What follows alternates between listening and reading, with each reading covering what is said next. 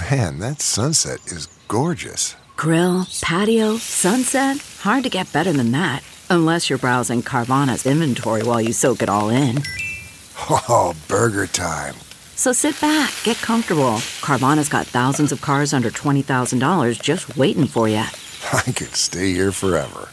Carvana, where car buying meets comfort meets convenience. Download the app or visit Carvana.com today.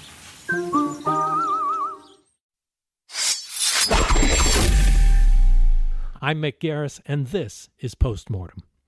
When breaking down what makes a horror movie work, or not, it is easy to bypass one of its most important elements.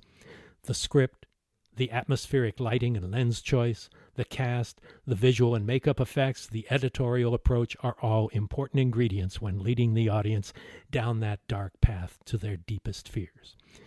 But a particularly crucial piece of the puzzle is usually the last one to be locked in: the musical score. Music can make or break a film. It can make a good movie of any genre great, or it can take a mediocre or crummy film and make it better, or it can just sit there in a puddle of its own lifeless blood. Film music is its pulse, and when the right film and composer meet, magic happens. Movies are visceral, experiential. Music may be mathematical on charts, but from its beginnings with the heartbeats of prehistoric tribe members around the campfire to the fantastic digital samples and electronic oral creations that never existed in nature, it amplifies our emotions, digs in deep to primal places that words and pictures cannot easily access. Even when they were silent, movies always had a soundtrack. In the pre-Vitaphone days, score sheets were distributed with the films to the cinemas, and the music was performed live on giant Wurlitzer pipe organs in the most elegant big city theaters, or an out-of-tune old Steinway upright in the more modest locations. They were, for the most part, consistent in that regard. Tension is built as much through sound as through image, and in some ways even more. Just as the storytelling tools of cinema have evolved over the years to become a language of their own, so too has the metamorphosis of film music led us to expect, or not, the traps being laid by the score. Some aspects of these are obvious: the loud, discordant chord crashing onto the jump scare, the long-held note warning us of something awful to come. Those are simple staples of the shocker, to the point of being self-parodying. But the soundscapes woven by the composer may also create an unsettling dread, a rich, deep, emotional experience that follows us home from the theater to haunt us just a little bit longer. Music has always been crucial for me, and it has allowed me to cover numerous cinematic sins I might have committed without anyone noticing. Two of the best composers of horror film scores are Richard Band and Joseph Bishara. Richard has been doing it since the 70s, perhaps most famously and notoriously for his Bernard Herrmann-esque soundtrack for Stuart Gordon's Reanimator, and most recently on our upcoming film Nightmare Cinema. Joe is probably best known for his scores for the films of James Wan, most notably the Insidious and Conjuring movies. So let's get some insight into one of the most important elements in the making of a powerful horror film, the music of the night, right after this. You are now listening to Postmortem with Mick Garris, where the most influential voices in horror cinema will spill their guts, literally, to the renowned horror director, writer, and producer. Now, here's your host, Mick Garris.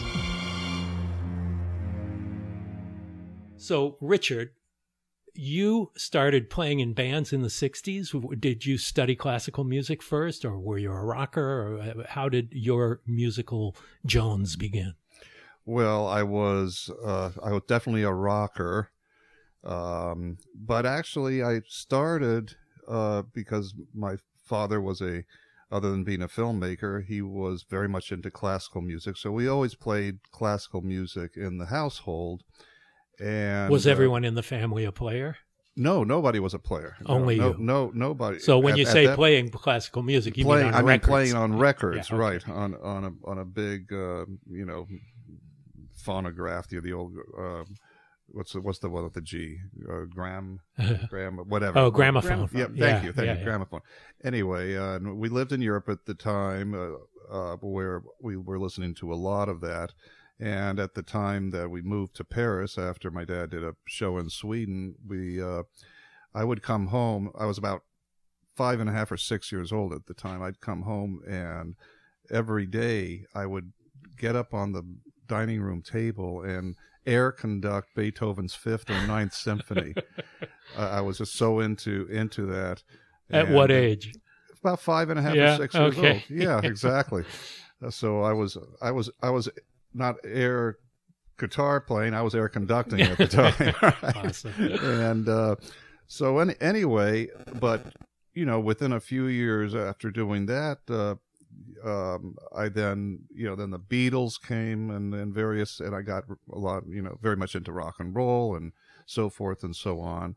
And it was in the 60s that I, again on location, this time in Spain. Several years later, I went to my first flamenco show because my dad was doing a show in Madrid, in Spain. And I was just blown away by the guitar. And the next day I went out and bought myself a guitar and taught myself how to play. And within a couple of years, I was forming my own bands in Italy and playing around various places in Italy, which towards the end, before I came back to this country, was a good deal of Europe. And so you were primarily a guitarist, but you took up keyboards later for synth? Yes, much later, right. I took up keyboards later. Actually, even before keyboards, I took up clarinet because I wanted... A true rock and roll instrument. A true rock and roll, or clarinet, exactly. But I knew, you see, there was a method to the madness. I knew, hey, if I got the clarinet down, then I'd have the saxes down, and I'd have flutes, and so it was a good idea to do that. I was terrible, but it didn't matter. It didn't matter. You were good enough for rock and roll. I was definitely good enough for rock and roll. But so it was first guitar, then the clarinet, and then of course piano, right. And that's sort of was the genesis of how that started out. Now, Joe, you studied classical music before rock and roll, or did one feed the other?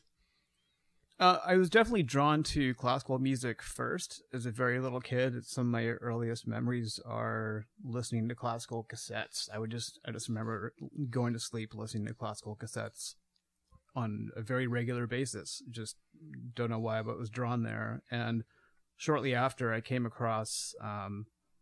just at an electronics store down the street from where I grew up, they had an old Moog synth there, and I just used to put on the headphones and just tweak the filters, and that really was I just found myself really sonically motivated very young. Well, this was a monophonic Moog, or was it a polyphonic? I don't even remember. It was probably monophonic. I'm gonna guess. I'm probably was 7 or 8 years old. So, and you were in bands as well. I started, I was in bands in a little after high school, but before that, I started playing trumpet in 3rd grade, I believe. That was what gave me a bit of a ground in learning how to read and write music, primarily just how the fundamental basics worked. And I played that through junior high, pretty much. And so where in the country were you brought up? Where were you born? Mostly in Los Angeles. I was in LA you're almost native. My whole life, except for 1st through 8th grade, it was in Las Vegas. So really? LA, Vegas, and then LA the rest of the time. So both of you were in areas where entertainment was important around you. I mean, Las Vegas, you can't avoid that, although maybe your life was not centered in that. Was it? Was your family involved? That time. Yeah. No, my family weren't involved in entertainment, no. But Richard, your father was a filmmaker. I mean, I Bury the Living and Face of Fire are two really strong genre films that he had directed. Right. And so you grew up where he was already making movies when you were born, right? Yes, I grew up in the film business from the earliest of ages. In fact, my brother and I, we had this huge role in Face of Fire, as a matter of fact. Right. We played the two little kids. I guess I was 5 and my brother was 7 at the time. So that's why we would, follow him around when living in Europe, whenever he'd go do a location shoot, and it was conducive to us being on location, i.e., during the summer vacations when we weren't at school. we'd always go, whether it was Spain, Yugoslavia, it didn't matter. We always went along. So we were reared in the film business. And movies were a big part of your life, and music was Yes. a big part of your life just as a listening experience. When did the idea, and your brother, of course, became a huge producer of films, true. particularly Much in the later on. genre. That's yeah. right. Right. And your paths crossed quite a bit. Right. But when did the idea of music and movies as a marriage for you personally take place? Well, it's interesting. There was, after coming back from living in Europe for all those years, I went to study music formally at a liberal arts college called Immaculate Heart College. It no longer exists, but I think that the high school still exists, but the college doesn't. And it was a very good education there. But after about 2.5, 3 years, I got kind of tired of academia. And because I grew up in the film business, and because my father was doing films, and my brother at that point was starting to do films, I decided to take a break from music, formal music studies, although I did continue them privately, but from the college end of it, and get more into production. So I started doing production work, first as an assistant director, and then after Production manager. production manager, that's right, and basically ended up doing about 12 or 13 films, eventually all the way up to associate producer and producer. On This is various very films. left brain versus right brain stuff here that you managed to jump between. Yeah. Very much so. But it got to the point for me where, while I was actually very good at what I was doing, plus I grew up in the business, so I really had a good feel for it, wasn't satisfying that part of me that was the creative end. Yeah. And that really got to me. So one summer, I decided to take a holiday. I went back to Europe on my own and spent a few weeks in Europe. And I'll remember, to your question, I remember to the day I was in southern France. I was on the beach in Monte Carlo, as a matter of fact. Every memory that starts with it was in the south of France. Yeah, south of France. It's Yes, got to go somewhere good. It's got to go Yeah. somewhere there. South of France, I remember, because I could even see it in my mind's eye. Anyway, so there I was. I'm going, what am I going to do? Because I loved films. I grew up with films and all this, but I loved music at the same time. And I love films. I love music. I'm going back and forth. I'm sitting on the beach looking at this huge boulder rock out in the middle of the ocean, asking myself this question. If you imagine a cartoon, all of a sudden the proverbial light bulb went off above my head. And it came to me right there. I said, well, what about music for films? And I go, wow. Ka-ching. It was that ding sort of moment.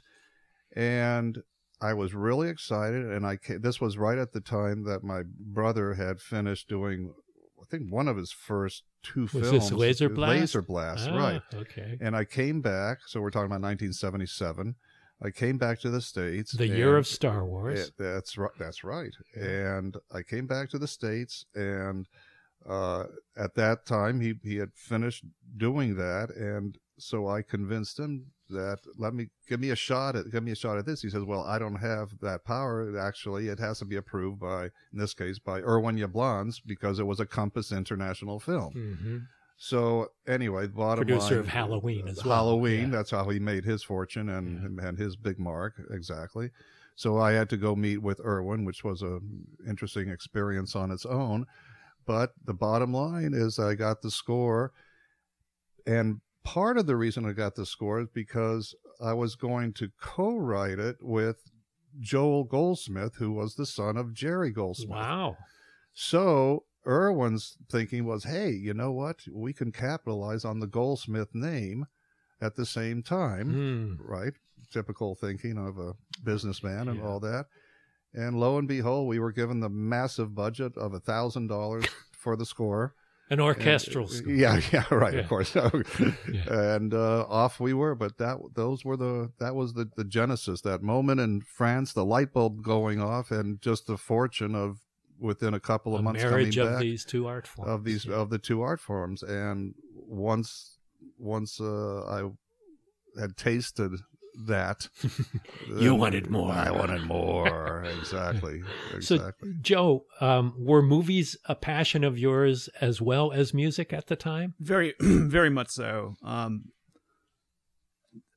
Horror particularly, was drawn to horror films, grew up watching them, and that's what I always wanted to do. It was always very clear. I did think for a little while that I wanted to be a makeup effects artist. Really? Because I would just read Fangoria and Famous Monsters and all Right. of that. And that's Well, what I you've wanted to actually do. been under some makeup effects as a demon a Right. couple of times, right? Right. I have. Yeah. So just having had this from so early, really wanting to just live in these worlds of makeup effects and horror movies and music, I really couldn't have grown into a more complete expression of everything I ever wanted as a kid, pretty much. So Right. Well, you were into silent films too, weren't you? Like Cabinet of Dr. Caligari, things like that. That was one of the first that I remember seeing that really opened my mind to that, and that was on Super 8 film. I came up with my parents that had a Super 8 projector, and I remember And watching little that. castle films. I checked it out from the local library. That was in Vegas. I remember the library had a Super 8 reel of Wow. Dr. Caligari, and I had seen just images and stills from film books, because they used to also just sit and peruse and just get lost in those. And so just being able to see that and to see how that imagery worked just really clicked something in me. Very nonverbal, nonlinear thinking. It was more just,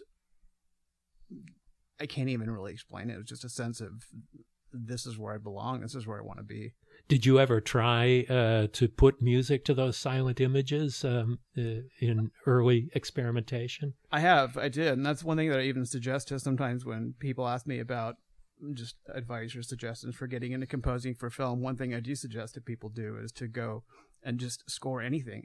If you don't have something specifically a job to score, find existing footage, silent films, whatever it is, just make music to picture. Right. What was your first opportunity and how did it come about as far as actually being hired to do a score for a film? The very first film that I was actually hired to score would have been actually something that never even I don't even think it ever finished, but there was a lot of little bits along the way. But the first proper thing, I went down the road of trailers for a while. I was doing I was working with a band called Prong on the film Strange Days. And the music supervisor asked me to score their trailer, and from that trailer I ended up getting asked to do a bunch more trailers. Just one thing led to the next. Oh, great.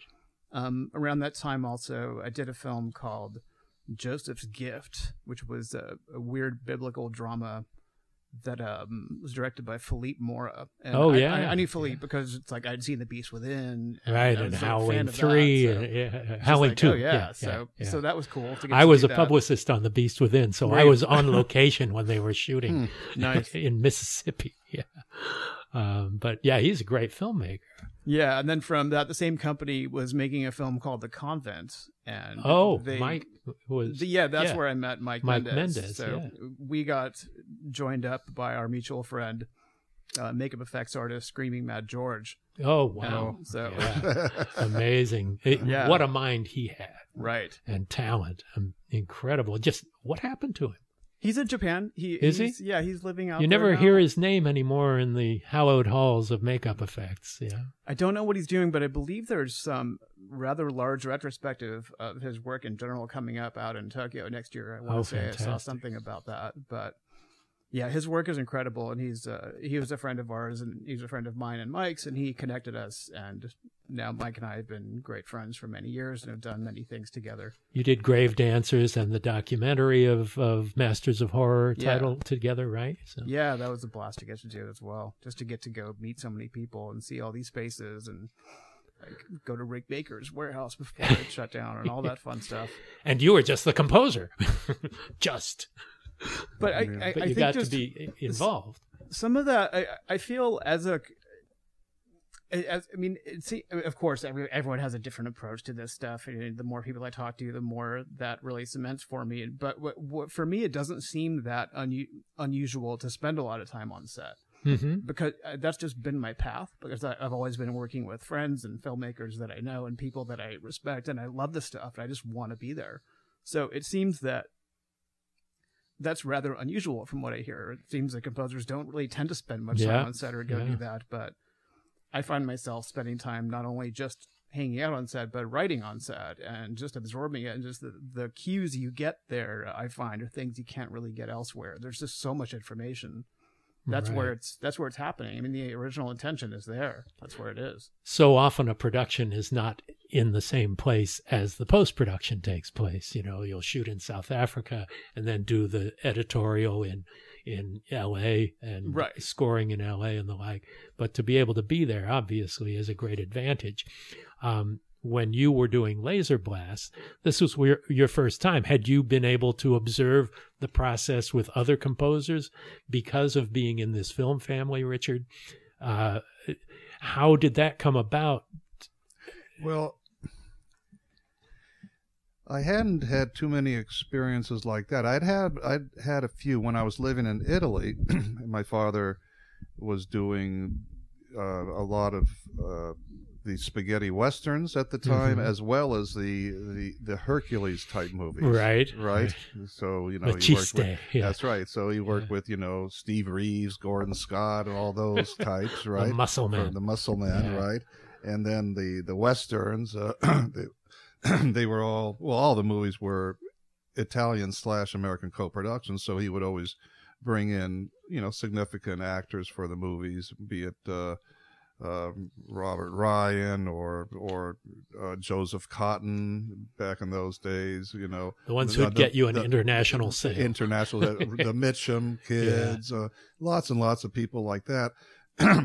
So, but what left a big impression on me, especially later, was having gone to a couple of scoring sessions of those movies. And that, again, I was very young at the time. Maybe I was, 11, 12. So this was mostly in Rome? This was in Rome, right. Yeah. Right. And so I'd go to, the place was actually called Fonaroma. That's where they had the scoring stage. And I went to see a couple of scoring sessions there. And in those days, everything was orchestral. Absolutely. I mean, the most electronica you got was an electric guitar. That was about it. I was lucky enough to actually be, and again, I wouldn't know this till years later because it didn't mean much to me at the time, but one of the scoring sessions I was at was with Ennio Morricone. Oh my God! Yeah, but I didn't know till years later. That's who that guy was. Yeah. Oh, that's who that guy was. Right.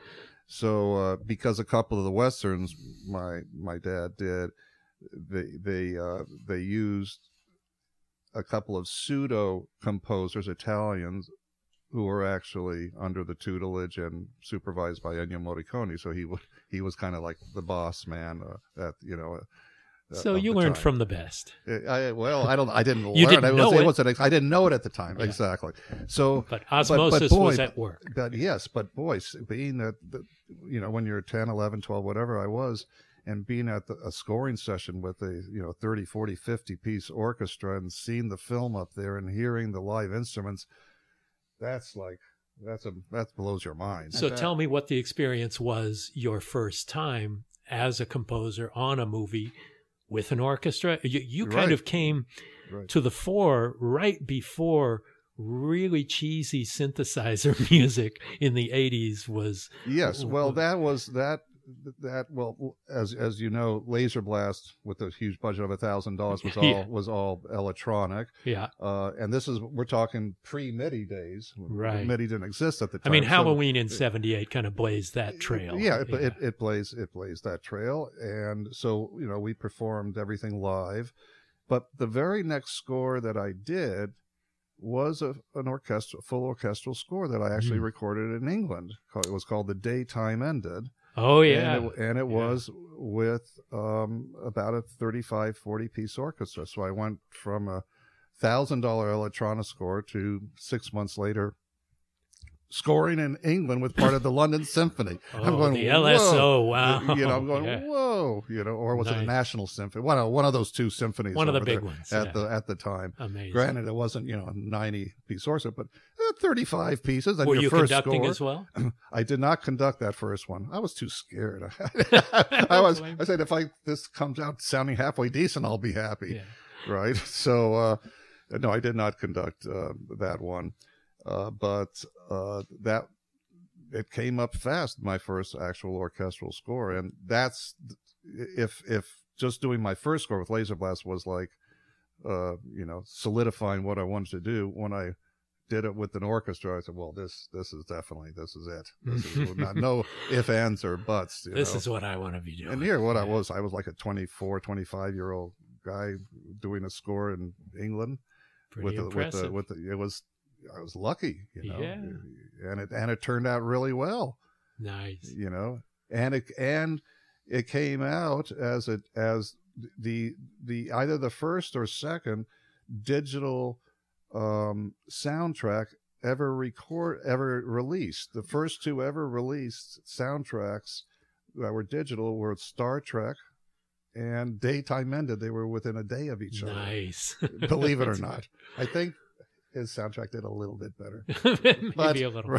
Yeah. But just to have it out and your first soundtrack and, and one part of the London Symphony. And so that, how can you not love that? Pretty nice beginning. Yeah. Yeah. So Joe, let's talk a little bit about being a player versus being a composer. And, you were in the band, you were playing in the band by the time you were doing music for film. And it was a little before. I was more or less on the band track for a time, and I'd wanted to score films before even going down that road. I just figured the time would come, and just this was Yesterday's Tear, Drown. Drown.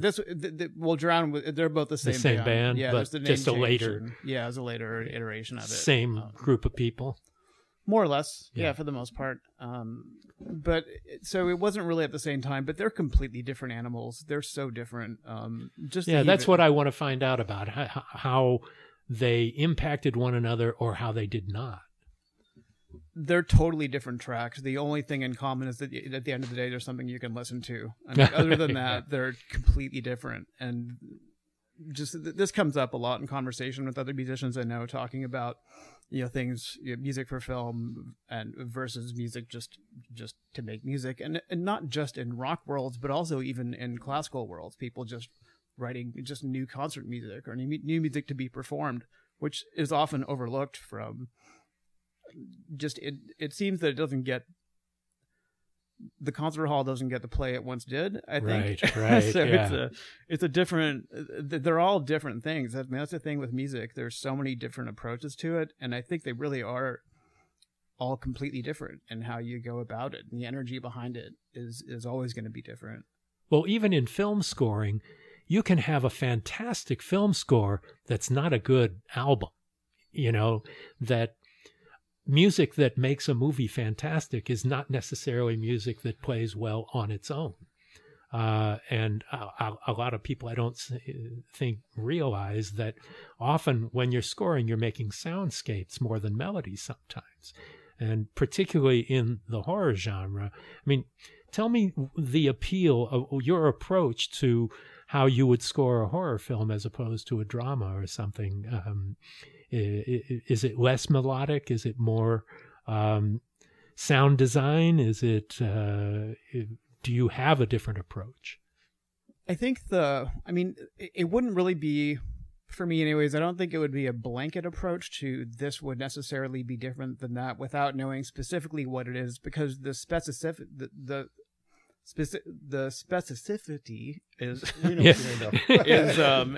that's really what makes each one different to me. And no matter what the genre, whatever it is, it really is, there's an energy inside of this thing that's made up of so many things. And for me, I just start hearing it as soon as a project is even mentioned to me. Sometimes we just start talking about things, and then I'll just start hearing it, and that'll just sit there and maybe refine on its own over time. And then it's just a matter of translating what is that color, what is that, is it sparse, is it a lot of instruments, is it one instrument and an electronic bed, is it a melody, what is it? So I don't really worry about running out of ideas, because it's really just like grasping things out of the air that just show up and happen to be passing, and then just oh, look at that, and then look at it more closely, and then more and more closely, and then start taking it apart and going, what makes it? And then that's where the score comes from. Well, you've done a lot of ghost stories, and so you're creating the unseen with something that you hear rather than seen. Is there something that, do you have a kinship with the other side? Is there do you believe in a spiritual other side, not just creatively, but in your own life? I don't really hold it as a belief, but I don't really see any of this as this side or another side. I think it's all one side. It's all one world. I think there's just one thing happening, and we're all just little parts of it. If you can even split it, it's just you zoom out far enough, and there's only one thing happening. So, in a musical sense, what is your greatest challenge? What's something that you want to stretch your abilities? You know, is there something that you haven't done yet that you really want to in terms of genre, or just in terms of instrumentation, or a 90-piece orchestra, or a goal that you have yet to found the right platform to use? I can't say I really have any set things that I want to do that. I mean, there's lots of instruments that I'd enjoy writing for, or different voicings to approach, or different things. But it's not. I don't really have any one set goal that I've always wanted. I would love to do that. I mean, I've been blessed with some great opportunities to just explore the musical voice that I would want to explore anyways, and the themes and ideas that I would want to sit around and think about and process anyways. So it just is.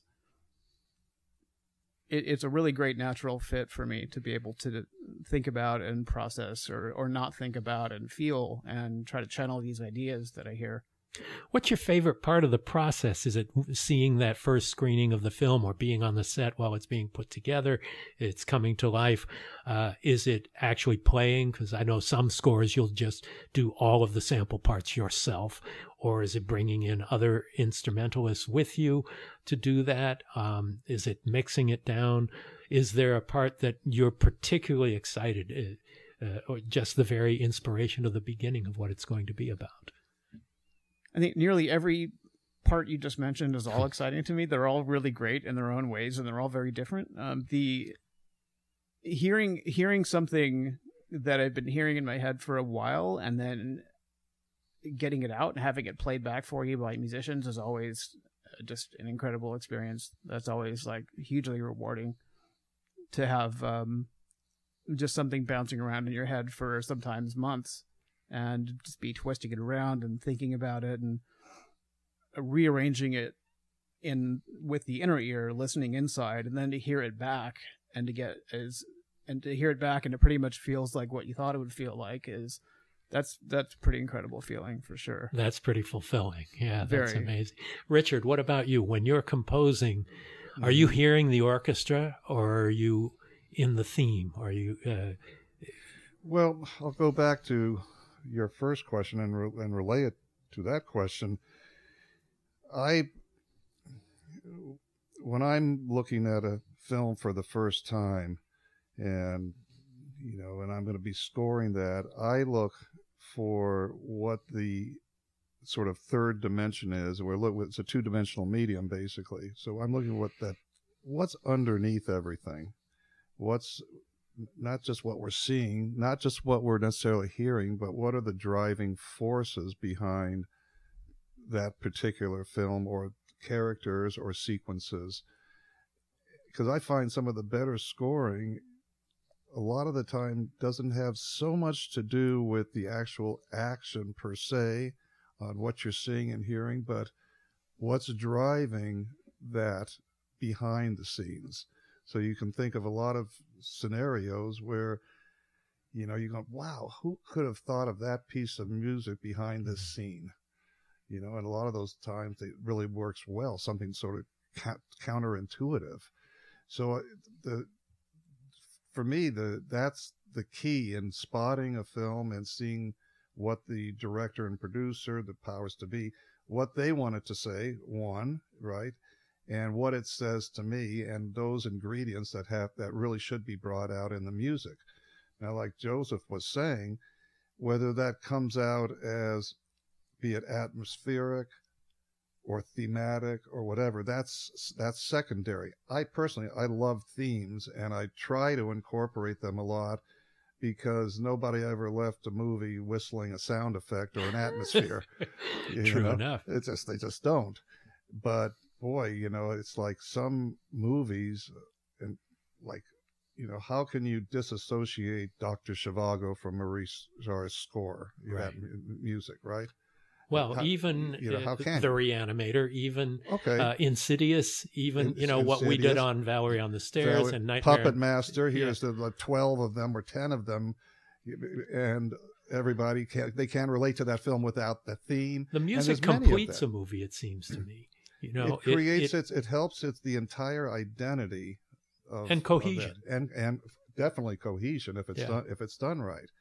So it's not so much just the themes, although I do like themes, and themes also can be used to help guide the audience as to what's really pertinent in those particular characters and how it ties one character to another.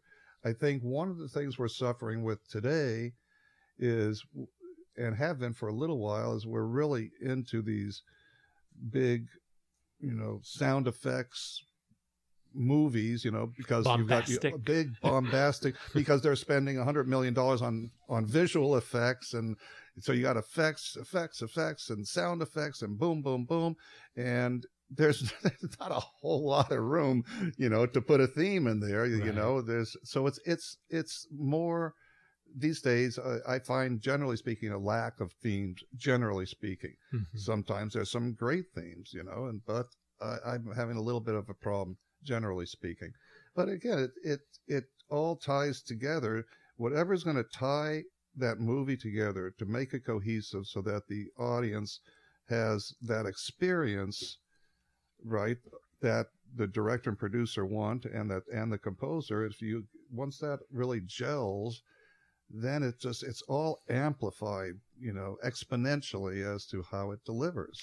Well, I've always said that a great horror movie has to be a great drama first. First, it's got to be great in a mainstream dramatic sense.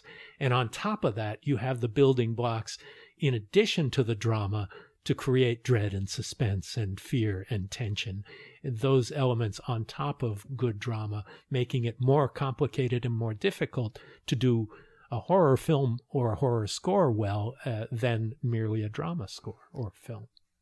It's I've never even really taken that thought apart quite that way, but it's a really great point. The drama of it is, and because essentially no matter what's going on, there's something is at play. There's something happening within this. So it almost is irrelevant how fantastical it gets when speaking of the drama to it, because that's just levels of modulation, right? It's like just if it goes here or there, right? So that's gravy. That's the That's the gravy, but it's the drama, which comes down to writing. That's what propels everything.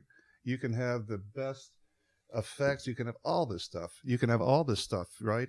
But boy, if you don't have the drama carrying that, you don't have much. Well, that's one thing that impresses me about the work of both of you guys, is that it's very emotionally based. It's very human.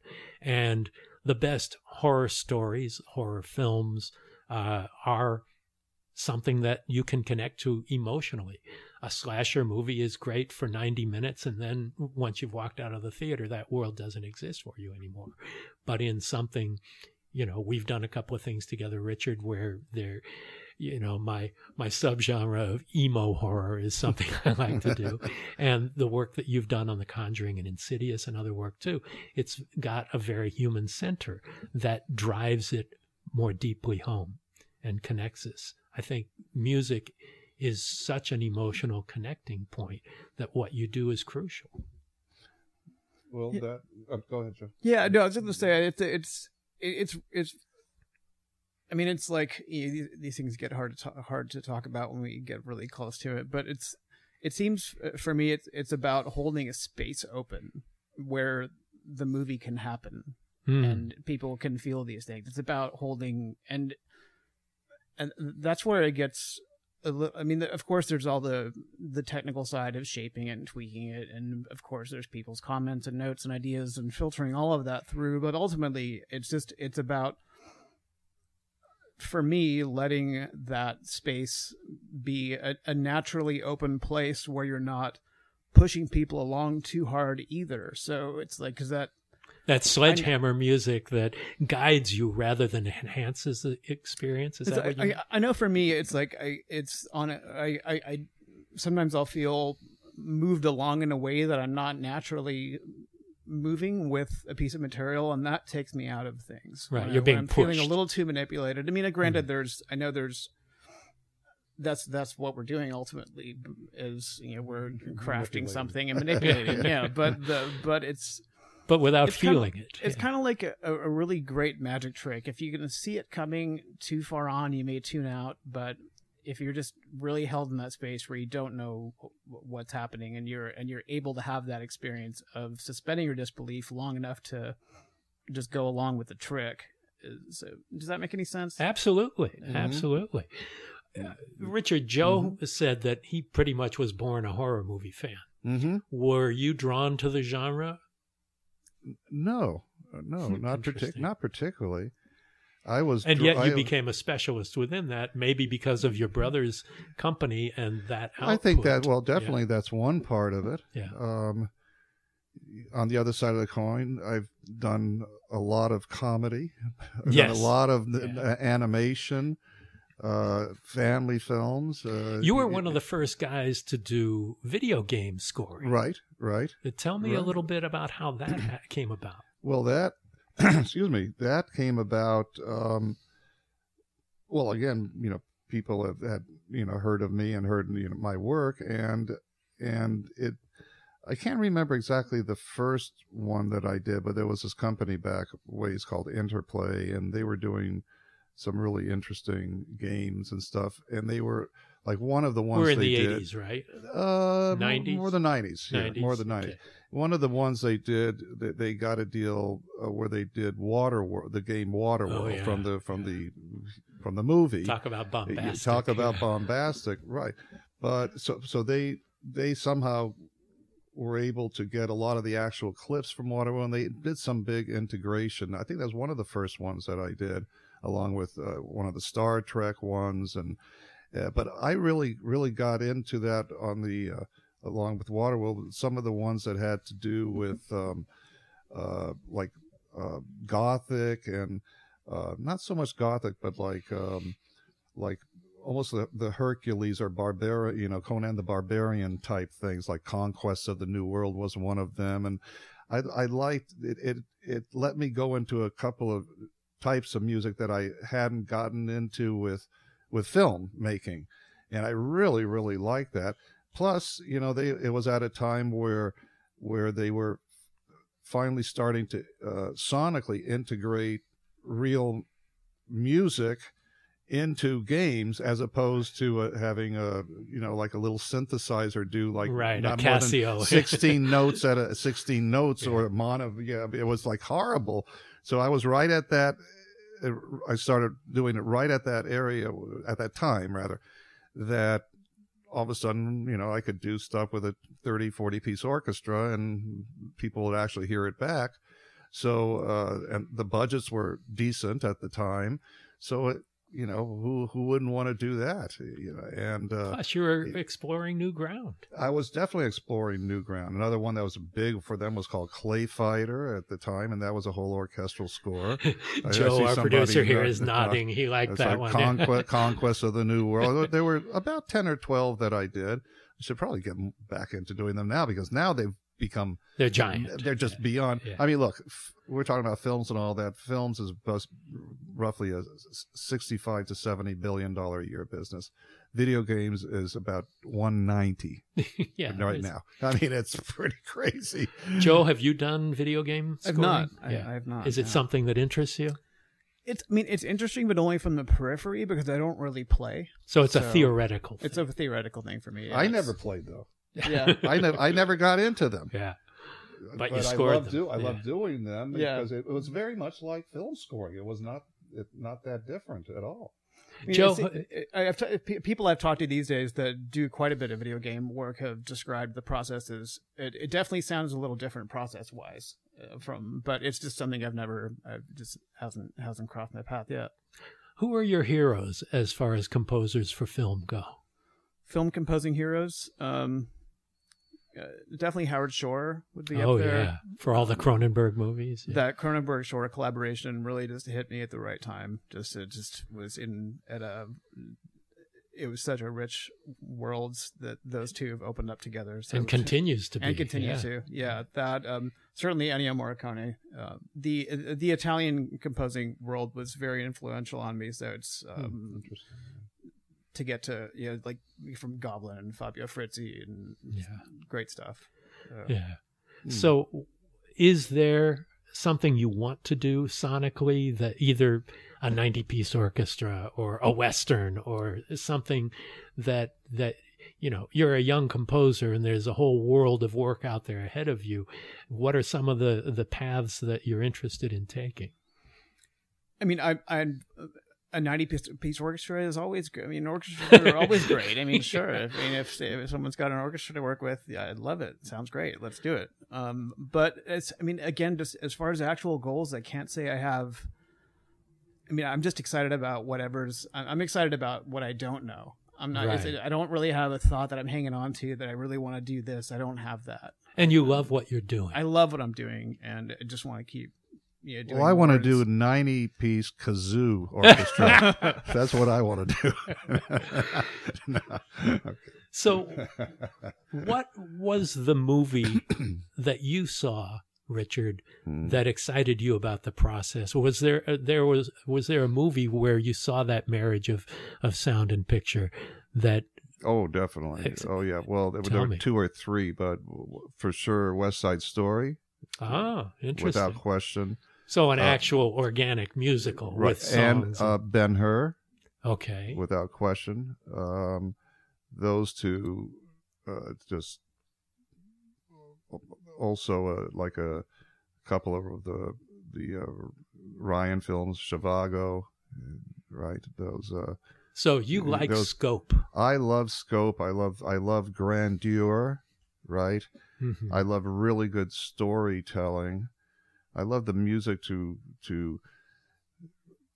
like I first started out by saying, the music has to fill in that third dimension in a 2-dimensional medium. If you can really get underneath everything, really into the characters, boy, some interesting stuff can come out, and it's some of the masters were really good at that.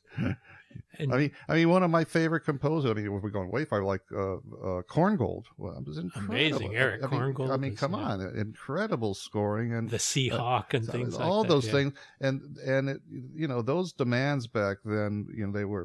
It was the filmmaking was different. They didn't go really super into the characters. It wasn't like heavy. That was more adventure and lightness or whatever. But the quality of scoring and everything back then, the Steiners and all the Nooms. I mean, come on, they were just incredible. Let's get into Bernard Herrmann, Okay. just specifically because Okay. of Psycho and Reanimator. Okay. Tell me how that came about. Whose idea was it? It's obviously emulating one of the great scores of all time. Right. Well, it was my idea. Yeah. No question about that.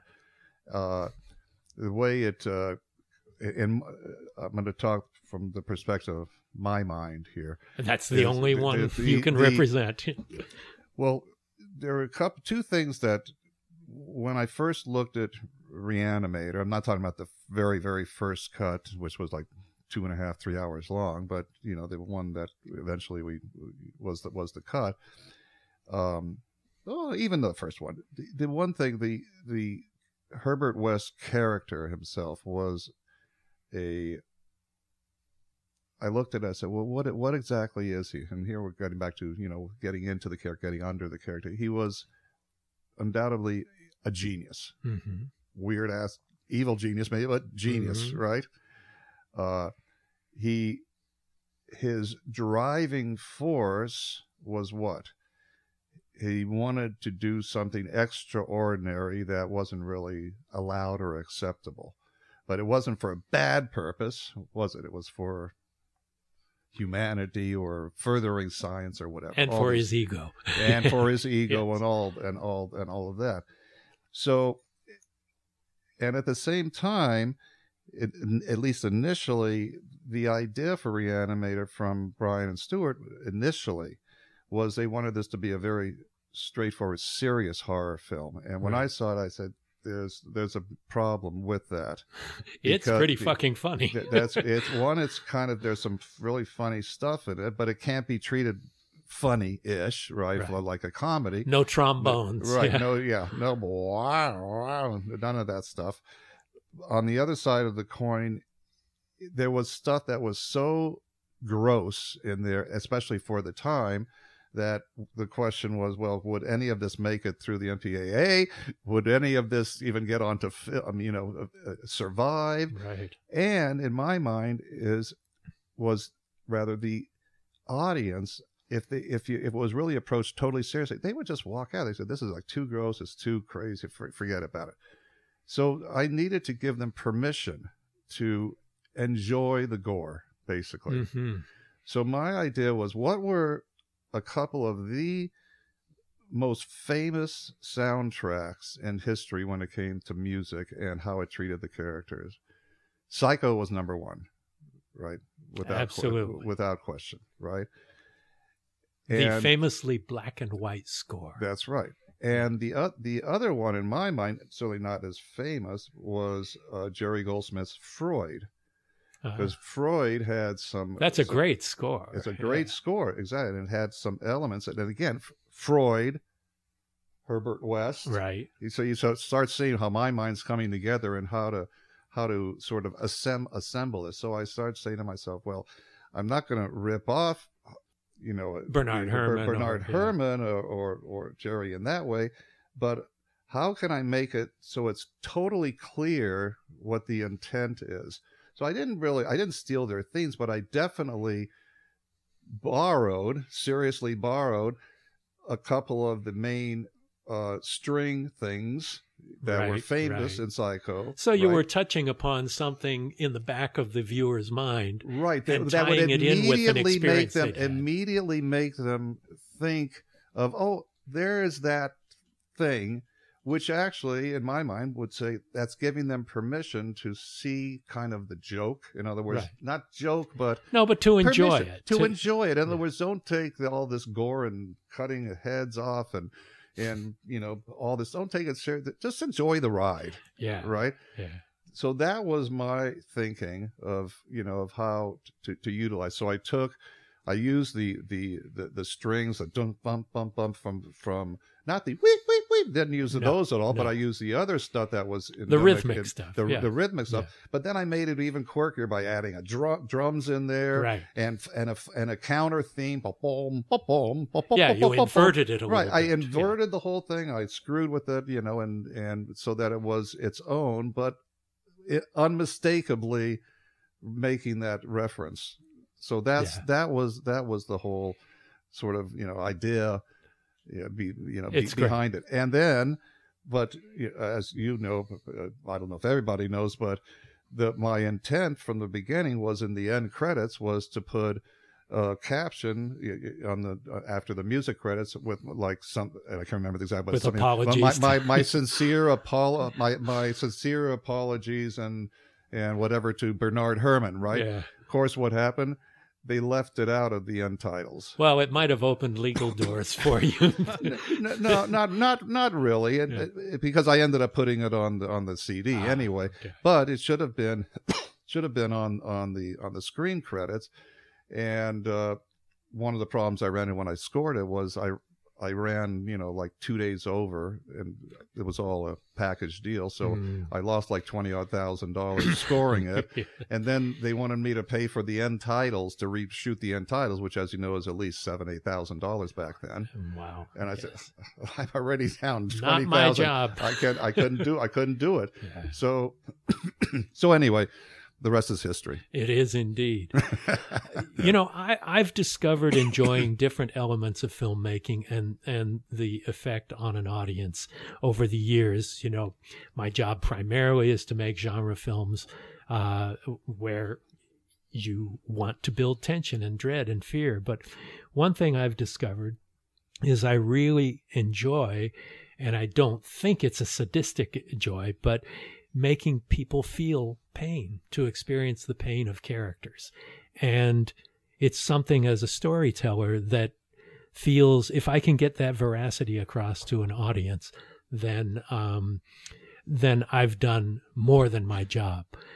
Is there, Joe, is there something you really like to touch in an audience in an emotional sense? Fear. Absolutely. Fear. Definitely. And do you feel that there is a universality in fear, or that if it's fearful to you, they're going to feel the same thing you feel? It's not really necessarily translating something that's fearful to me. It's more, going back to what I was saying earlier, it's more about holding that space open for someone to have a genuine experience. And what we're dealing with here in horror movies very often is fear, and that space of uncertainty, where you're not really sure what's going to happen or what can happen, or if it will comply to the rules that day-to-day life seem to operate by. You just don't know. So holding open that space of uncertainty and allowing that just real primal feeling to come through is something I key into. Well, you were talking about the experience of being on set and soaking up the atmosphere and feeling what the intention is of the filmmakers and the like, and that you've actually played a demon. Tell me about that experience. Yeah. You wanted to be a makeup effects artist. You have actually been on the receiving end a couple of times in the Insidious films and the like. So tell me how that felt in a completely other job on a film. It's definitely a completely other job. It's a whole other thing for sure, but it's great. I'm very comfortable sitting in a makeup chair for 5 or 6 hours. So really? That seems to be something that not anyone can do. So having done it in Thriller, I was one of the zombies in Michael Jackson's Thriller, and that awesome. 3 hours sit in the chair with that. I'm claustrophobic a little bit, and it was a little rough. It was a lot more fun to play it than be in the chair and get in it. Yeah.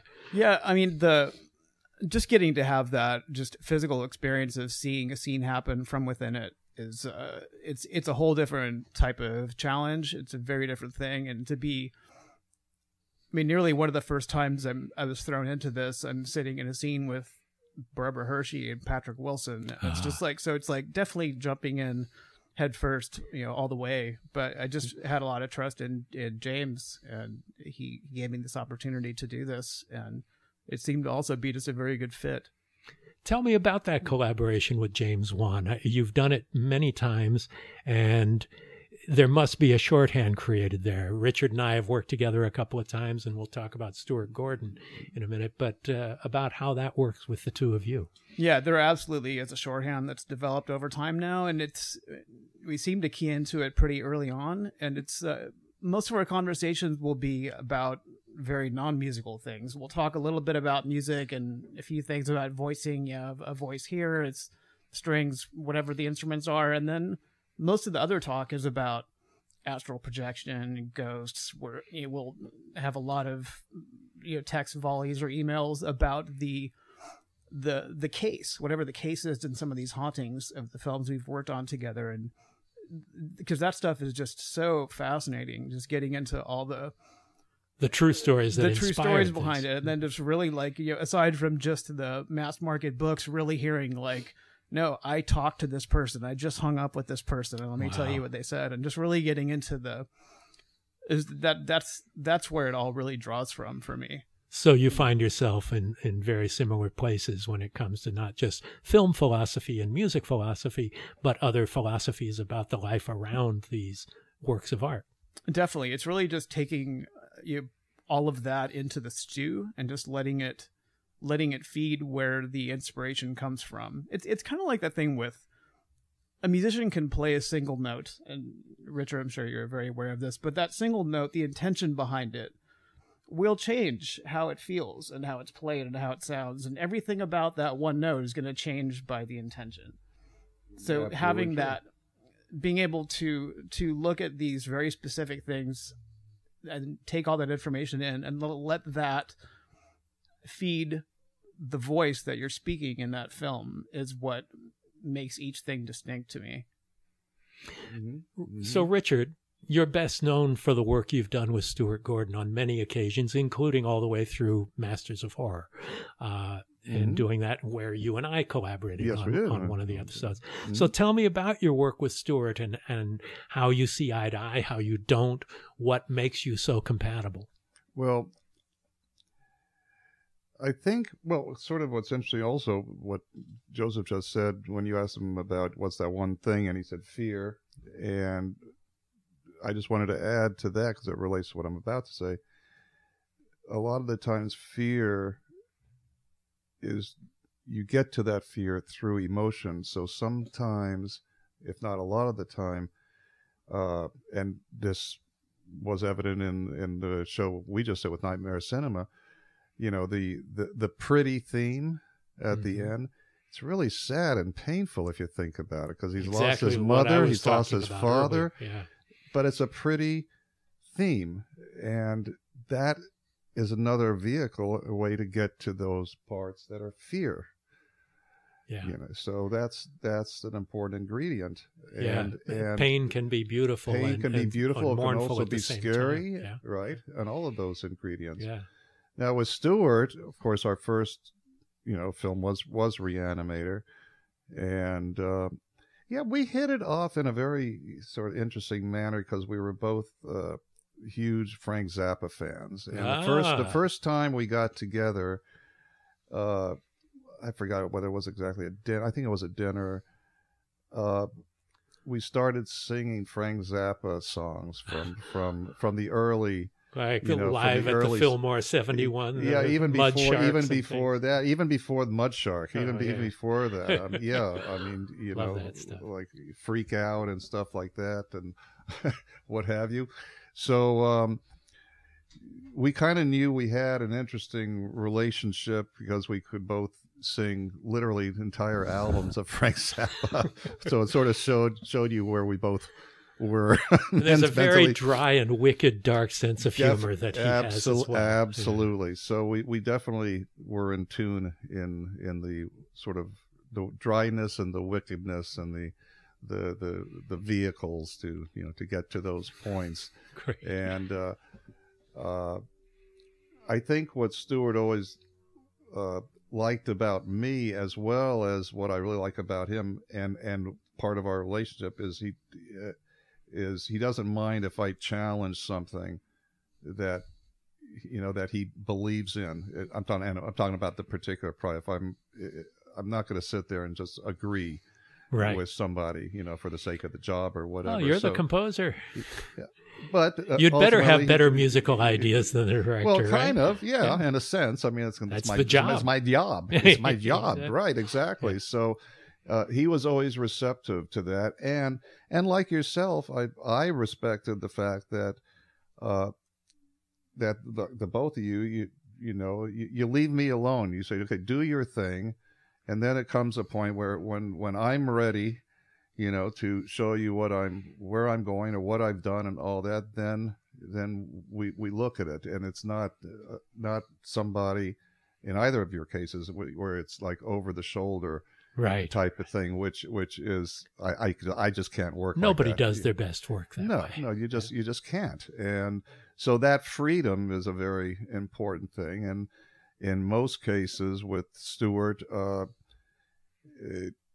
I cannot remember anything that I've done with them where there hasn't been, one or two minor changes in something. But like you, I mean, what have we changed in what we've worked on? Yeah, practically nothing. Not too little much. something here, little something there. I mean, just basically, which is my job, which is your job. But it makes a difference. So first is to have that freedom to feel, and for that freedom, he has to trust me, you have to trust me, and vice versa as well.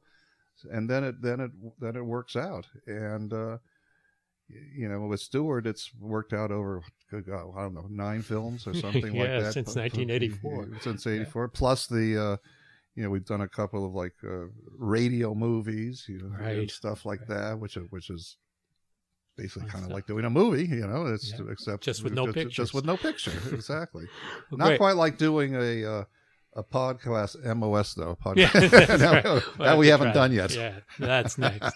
Richard Band, Joseph Bishara, thank you so much for some conversation about things we don't usually get insight into in the world of filmmaking. Well, thank you. And really this was appreciate it. fun, and it's interesting that Joseph and I are a few years apart, but he is one of the few guys today who sort of like gets it when he was talking about the space and things and letting things happen, because they do have a life of their own, and so he's definitely proven that he's onto the right direction and how to go with the we genre. only have great people on the show, Well, right? there you go.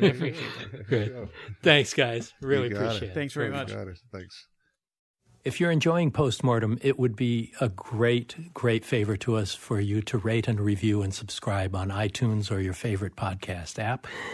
You can access all of my video interviews and behind-the-scenes documentaries, things like that, at mickgarrisinterviews.com. Reach us on Twitter at PostmortemMG and on Instagram on PostmortemGram. Thanks a lot for listening. Thanks for listening to Postmortem with Mick Garris. Download new episodes every other Wednesday and subscribe on iTunes.